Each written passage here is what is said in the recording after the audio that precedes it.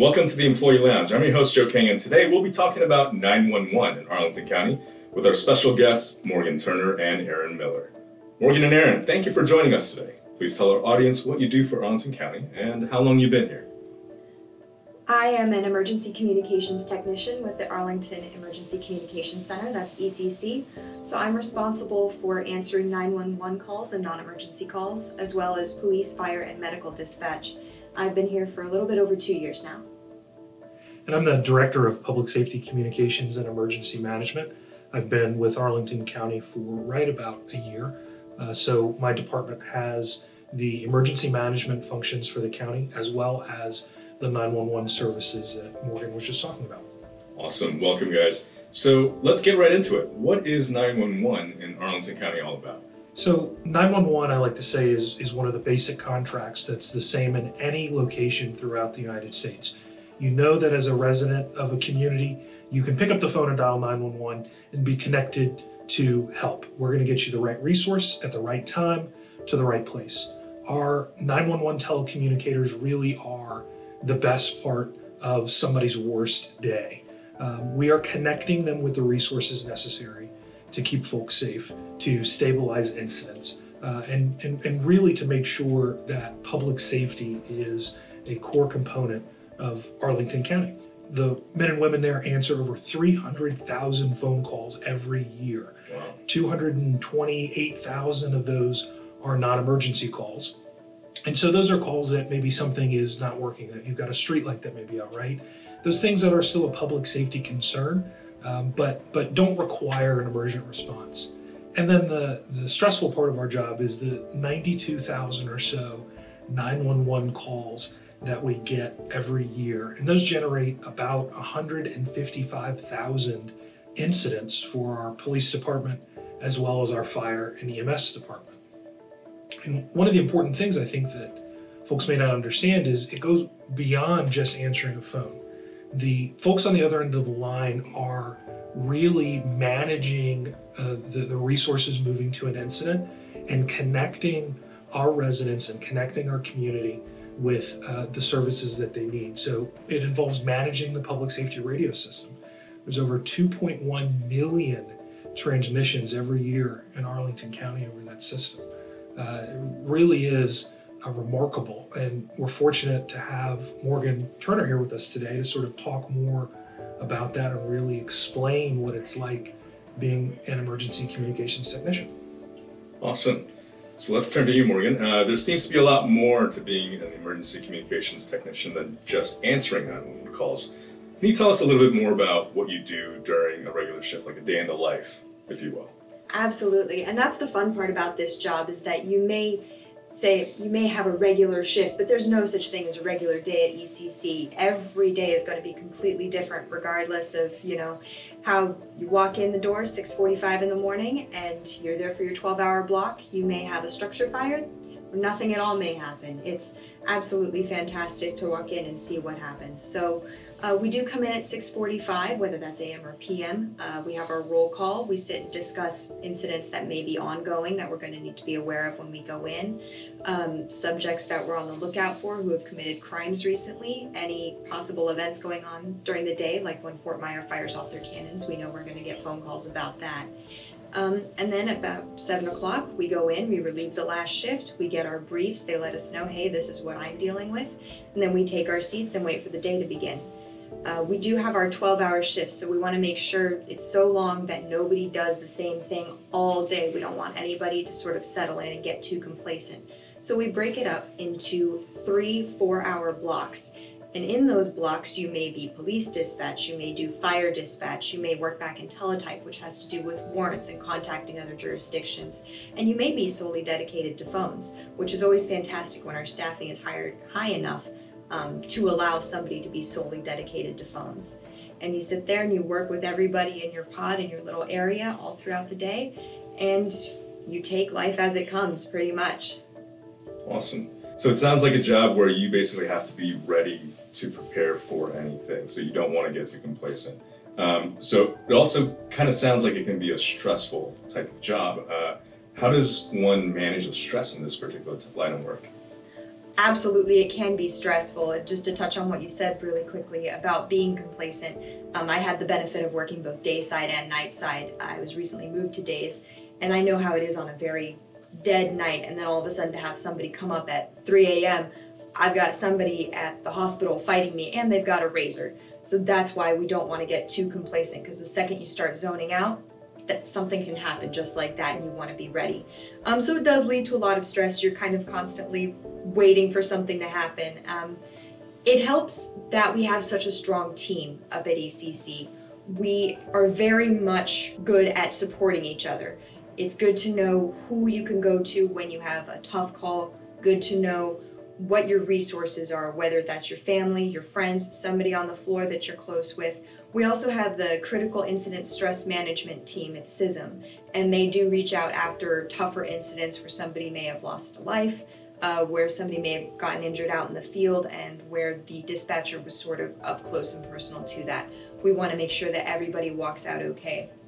And in addition to supporting each other and making sure that we are all there, it also helps to have sort of a lot of hobbies or be able to build your life outside the job. This job, people's lives depend on you, and also your coworkers' lives depend on you. You have police and fire and medics out in the field, and you develop a very close bond with a lot of these people when your lives depend on, somebody listening and being attentive to that radio traffic. And it's very easy to work a lot of overtime and to get very into the job and not have a friend group or a life outside it. So we do put an emphasis on going and doing your own thing on your off time when you can. I kickbox, which is, in addition to being stress relief, it's exercise, it's great. And my weird little de-stressors, I tend to go home and watch horror movies. Doesn't sound de-stressing to a lot of people, but it's always kind of worked for me. So Awesome, that's really great to know. Tell us what you can about what you like the best, or one of the most favorite aspects of your job. I can think of two things that I really love about it. I love when something big happens. I love the team that comes together, because when things hit the fan and calls start coming in, a major incident happens and everybody buckles down and is ready, seeing that sort of magic happen up in ECC, where it's not necessarily you're sitting there thinking and planning, you're just doing, you call out what you need and everybody around you responds to it, and they say what they need and you're right there, you know what they need. Being able to function that way, it's exhilarating and it's very rewarding, especially at the end of the day when you can go home and you know that you've made a difference and it was a job well done. This last Sunday we had low staffing, and on top of that we had a major structure fire come in where 6 townhomes all next to each other were affected, and as that was clearing up we had a second structure fire come in, and while that was going we had a possible structure fire start happening where there was an electrical smell up in an apartment complex. We had 4 different fire channels going, dispatchers on all of them. We had calls coming in, we had people asking us, call the health inspector, call this, call that, call Fairfax, call Alexandria, we're running out of fire units. We were calling Alexandria saying we need more units, and they were saying we're out. We have a structure fire too, and also you've cleaned us out. So we're constantly working and trying to solve these problems, and at the end of the day, when it finally settled down after about 2 hours, we just sat there and looked at each other, and we were thrilled that we had accomplished it, and we were all there for each other. We functioned very well as a team. The second thing that I love is sort of a personal aspect, is I love the research and being able to solve sort of complex problems where somebody hands you something and they go, we need you to find someone. We don't know where this person is. They may be in trouble. They may be in danger. We have no information. I very much enjoy looking through databases, our local information, and trying to find these people. I remember a coworker and I, who I was very close with, had to find somebody based on a fake Facebook name and his photo, and he lives in Arlington. That is all we had. Wow. She got the call, and within 2 minutes I was already searching. We had names, dates of birth, and I think from the time the call came in to entry with an address, it was 11 minutes. And you can do that alone, but not that fast and not that effective. And I think that person was in the process of ODing when they found him. So being able to see that work pay off at the end of the day and know you did a good job in solving those complex problems, that's my favorite part. Awesome. Thank you. So that's a very well-rounded look at what goes into a quote-unquote typical day. in your line of work. So, especially for the listeners out there that are very interested in this type of work, based on what you described, it's a very unique skill set, unique set of circumstances that you have to navigate in terms of communication, etc. If somebody, whether they're in the county or whether they are, somebody that's listening to us from the outside, if they want to seek this line of career path, if you will, as an emergency telecommunications technician, what would they need to do to get started? Absolutely. On Arlington 911, that's our website, arlington911.com. The application is on there, all the job qualifications are on there, and we also recommend doing sit-alongs with ECC. You can call the police department non-emergency phone number, that's 703-558-2222. We'll be more than happy to get you rolling towards what you need to do to come sit and listen. It's just like a police ride-along. You get a headset, you come sit with us for whatever block of time you'd like. It's really not about age. Honestly, I was the youngest person at ECC. I started when I was 22. I think I'm finally the second youngest after 2 years. But we have people who are retired firefighters looking at coming here as well. It's not about age. It's not necessarily about experience level. It's, do you have the mentality that you can come in and listen to difficult things and work well in a team and process and adapt to the situation and go home at the end of the day and know that you did a good job. Awesome. Thank you for that. So let's focus back on the general public or the audience that may be listening in from the community. In terms of 911, what are some tips that you can provide to them when they call 911? First things first, if you call 911, whatever the reason, stay on the line. If you're having an emergency, stay on the line. Tell us where you are, what's going on. If you accidentally dial 911, still stay on the line, please. It always goes through, and we do have to call you back multiple times to try to make sure that you're okay.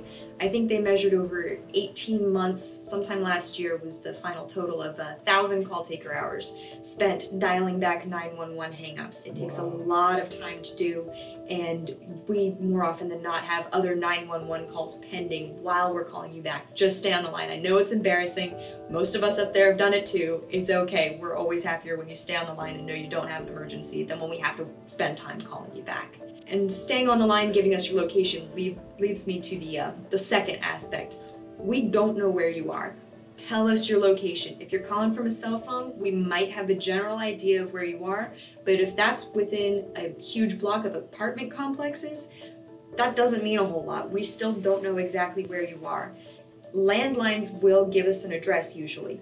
However, I have also had a landline be wrong, and I had a very hysterical woman telling me she was somewhere that the computer was telling me she was not. So I had to balance, is this woman just so distressed and so far gone that she's giving me the wrong location, or is my computer wrong? And the computer was absolutely wrong. She was very correct about where she was. After that, please try to answer our questions. When people call 911, it's usually the worst day of their lives. They're very stressed. They ask us, why does this matter? Why are you asking me all these questions? Just get somebody there now. More often than not, we've already got somebody on the way, but we are funneling answers and information to the police, fire, or medical personnel who are already on their way to you. If somebody's attacked you, we need to know what they look like. Is there a weapon? Where did they go? How do you know them?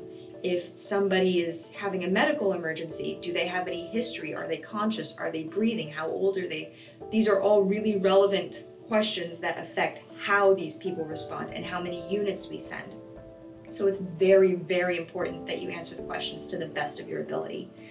And finally, something that several people ask me to bring up, when you call 911, if the first words out of your mouth are, "This isn't an emergency," but you are calling the wrong line. Please call the non-emergency number with non-emergencies. We have had people call parking complaints, ask for directions, ask what time is it on 911. You're kidding. No, not at all, sadly. And I've had people ask me if McDonald's was open. Yeah, that was at 3 a.m. in the morning. I'm suspecting that guy had a pretty rough night. I've had people report robberies in progress, and 8 minutes later, I'm entering a call for a late larceny because this gentleman's lawn gnomes were stolen off his yard for the second time. It's just phenomenal. So please call 911 only if you're having a life or death emergency, somebody's in danger, there's a crime actively happening. Because more often than not, again, we do have 911 calls in queue. It could be somebody who needs CPR. in that waiting line. And if you're calling me about your lawn gnomes, I want to hear you on the non-emergency line, please. So speaking of knowing what is an emergency and some of the other programs that are available, where can listeners and staff go to learn more information? Yeah, I think Morgan had a great resource there. Visiting arlington911.com will give you great resources about the Emergency Communications Center and where you can sign up to learn more about becoming an emergency communications technician. You can also visit emergency.arlingtonva.us to learn about the wide variety of programs that are offered within the department as a whole. Our department, in addition to handling the things that Morgan's talked about, also send out alerts under the Arlington Alert Program. So residents and business owners within the community can sign up to receive emergency text messages. You can sign up online at emergency.arlingtonva.us and receive weather alerts, critical traffic alerts, or other alerts about incidents that are impacting the Arlington community. In addition to signing up for alerts, the website offers a variety of information about programs where our residents can become more prepared and how to handle emergency situations that Morgan's talking about. We want to provide those in the community with the tools and resources that they need to assist first responders, but also to help themselves, help their families, help their friends and loved ones if one of these things does happen to them, if they've got an emergency that happens. The Until Help Arrives program provides valuable training for individuals to be able to administer life-saving care in an emergency, such as an act of mass violence. So looking at the threats that face communities today, looking at events across the country and across the globe, we want to make sure that folks understand that there's some basic things that they can do to administer first aid, to administer trauma care, and those sorts of things to individuals in need. And then there's also information about just generally making emergency plans for yourself, for your friends, your family, and loved ones. We want to encourage everyone to do that because, as Morgan said, if you've got that information, you have that little bit of knowledge, you can better help the police officers, the firefighters, the paramedics that are responding to the scene, and to provide them with better information, to provide them with a better opportunity to serve our community. Awesome. Morgan and Aaron, this was fun and very informative. Thank you so much for taking the time to explain to all the listeners out there what 911 in Arlington County is all about and all the resources that are available for staff and community members to partake in.